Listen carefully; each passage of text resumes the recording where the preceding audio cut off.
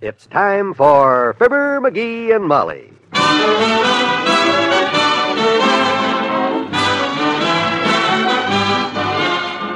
Sundays through Thursdays, NBC brings you Fibber, McGee, and Molly, transcribed. The show is written by Phil Leslie and Ralph Goodman and directed by Max Hutto.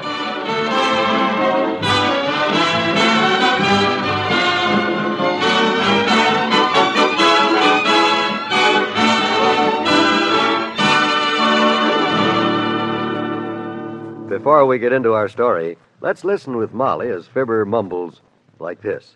Keep off the grass, watch out for children, no left turn, proceed with caution. Playing policeman, McGee? No, I'm counting up the signs I saw on my way downtown today. Between here and the Third National Bank, there must be 30 different signs telling you what to do and when to do it. Well, my favorite one is on the bus. In case of an emergency, break the glass and pull the handle. Wouldn't life be great stuff, Molly, if every time we had a problem hanging around, a little sign popped up telling us how to handle it? Well, I can think of some problems that a little planning ahead would take care of almost that easily. Like the one a mother faces if Dad dies unexpectedly while the youngsters are still growing up. That's when a Prudential Family Income Plan steps right in and gives her the help she needs when she needs it most. It's a good plan, all right. And it doesn't cost too much either because it provides that extra protection only during the years the children are growing up. This Family Income Plan of Prudential's provides the money you'd need for food, clothing, shelter, and school. The man that has the complete story on this Family Income Plan is your Prudential agent. Why don't you ask him to drop around and tell it to you?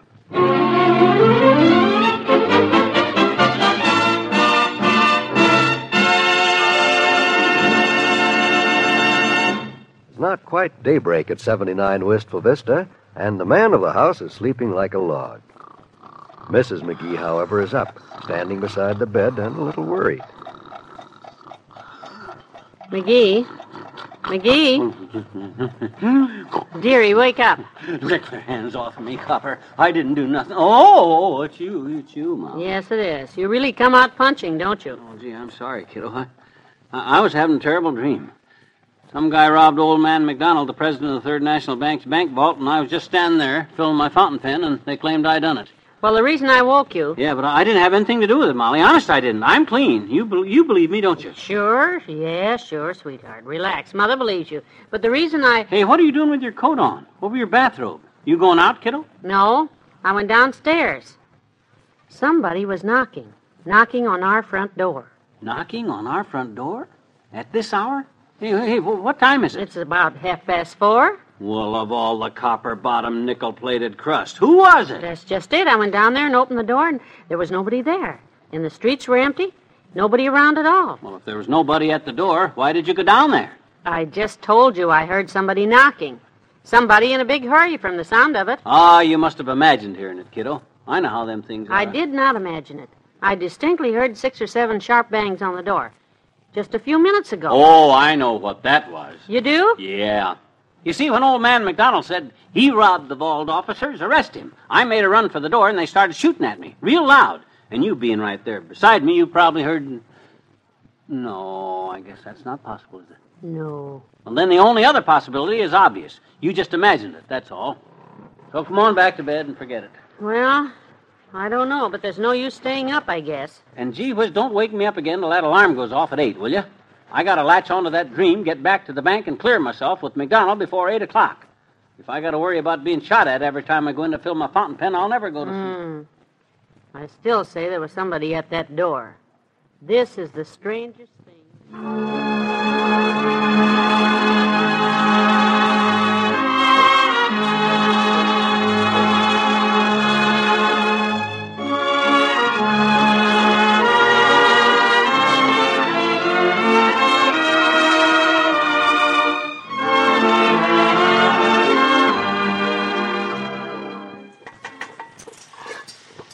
Knocked so hard it woke me up, Mr. Oldtimer.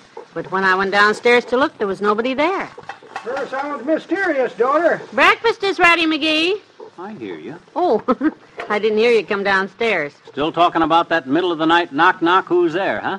What do you figure it was, Johnny? It was just imagination. Had to be imagination. There was nobody there, was there? Well, now, I might have imagined it once, but not twice. Why? Yes. After you went back to sleep, it happened again. Sort of a frantic knocking. Had an urgent sound to it. Gee whiz. When I got to the door, the same thing. Nobody there. This thing is weird, McGee. Does sound kind of... Just as sure as you're standing there, somebody was at our front door this morning. Somebody in trouble. You know, daughter, a similar thing like that happened to Mama one time. Middle of the night, big loud knocking on the front door. Yeah? Had a kind of a hurry-up sound to it, like a policeman beating on the door with a nightstick. Mama leapt out of bed, rushed downstairs, and opened the door. What was it? Policeman beating on the door with a nightstick. Oh, your mama in trouble or what?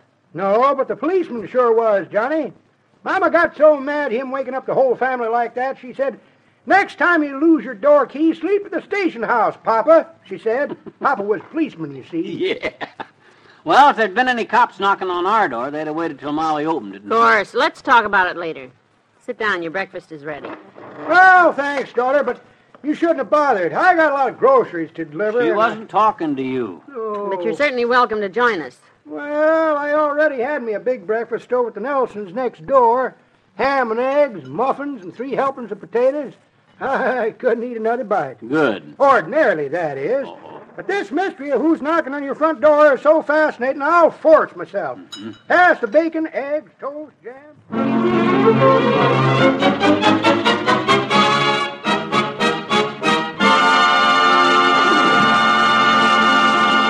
Back to Wistful Vista in a minute. Men, could this be you 4 years from today? A man skilled in a sort of technical knowledge that can pay him huge dividends the rest of his life. A man with the kind of experience that produces experts. A man with the confidence and advantages of world travel and a nation's respect and esteem. I repeat, does this sound like you 4 years from today? Well, it can be you in the United States Air Force. Yes, men, you'll go places faster as an airman in the United States Air Force. If you qualify, you'll receive the finest technical training from top experts of the country, and you'll earn while you learn. There are more than 400 different subjects in which you may train. Yes, that's right, 400 different subjects, preparing you for such growing fields as radar, medicine, personnel, meteorology, and many more. See your nearest Air Force recruiter right away and get the facts about your future as an airman. Remember, you'll go places faster.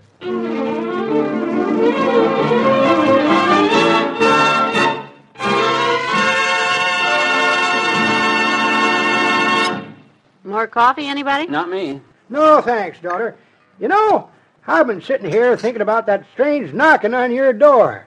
And I got me a theory, kids. You have? Yes, sir. Now, you take the sound of that knocking. Sound? Yeah, like that. Notice how fast that was? Kind of has a frantic sound to it. Kids, whoever that was in trouble. That's what I've been saying all along. Oh, that's where I heard it. Hey, wait a minute.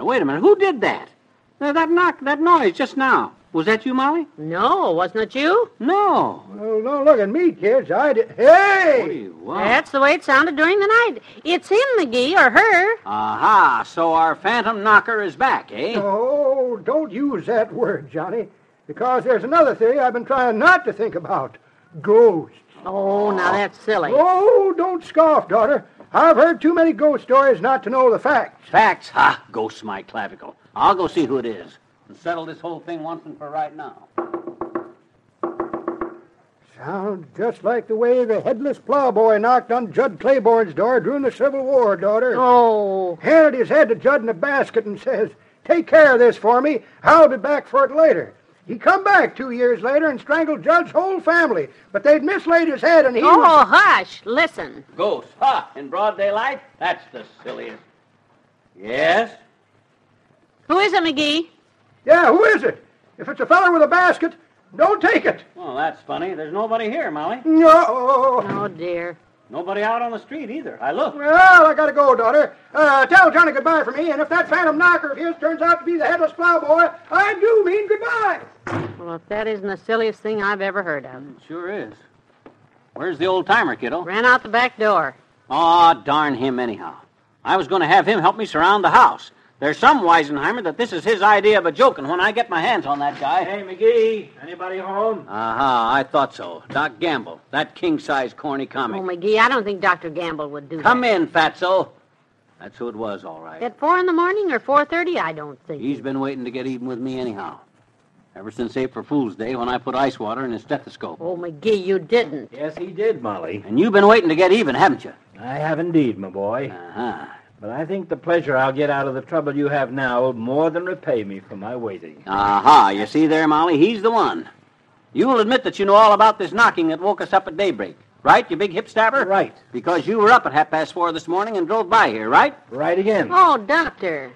Well, Wally Wimple and I stopped in front of the house here around that time. Wallace Wimple. Oh, you children kill me. You mean Mr. Wimple actually helped you? Helped me? No, I was helping him. Huh?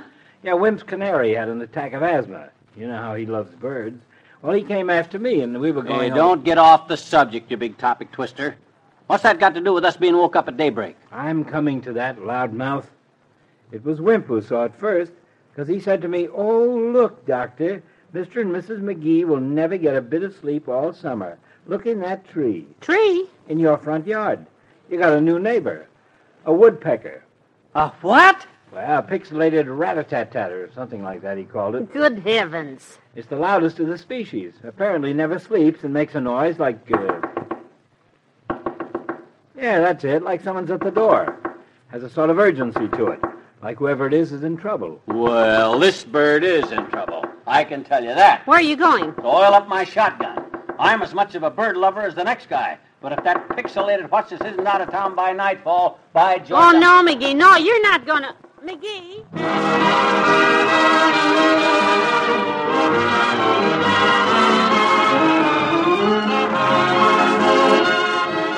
Fibber and Molly will be right back. This coming weekend, monitor NBC for a new and exciting radio premiere. You'll soon find out that you've never heard a program such as Monitor. Starting this weekend, Monitor will be over 40 hours long, starting early Saturday mornings and running until late Sunday night. What is Monitor? It would be easier to describe the impact of a bullet, the gliss of a harp, the speed of sound. Monitor is so new, so big, so different, it defies description. The only way to find out is to hear this unusual show premiering this weekend on NBC Radio. Monitor is the entire world at your fingertips, radio at its live immediacy, entertainment, information, ideas such as you have never heard before. Monitor may bring you a complete Broadway show, a ride in a jet, a walk down a street in Paris, or a news bulletin before it becomes news. Be sure to hear Monitor this weekend, along with your old friends Fibber, McGee, and Molly, and the Great Gildersleeve. And remember, Monitor NBC.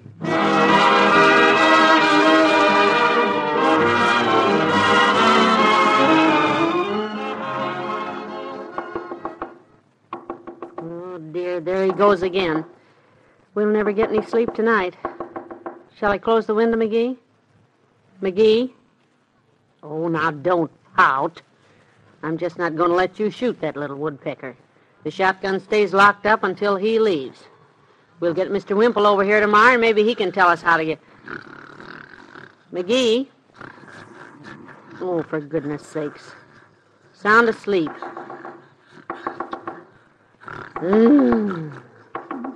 Heavenly days. I don't know which is worse. I might as well get up and read a magazine. Good night, all.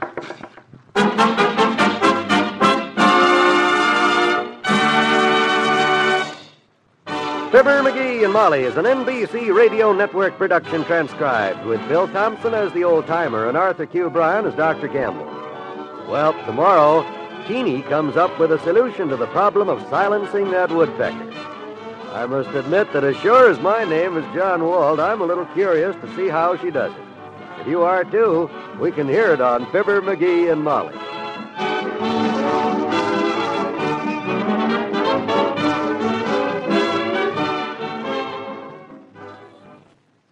Monitor takes you everywhere each weekend on NBC Radio.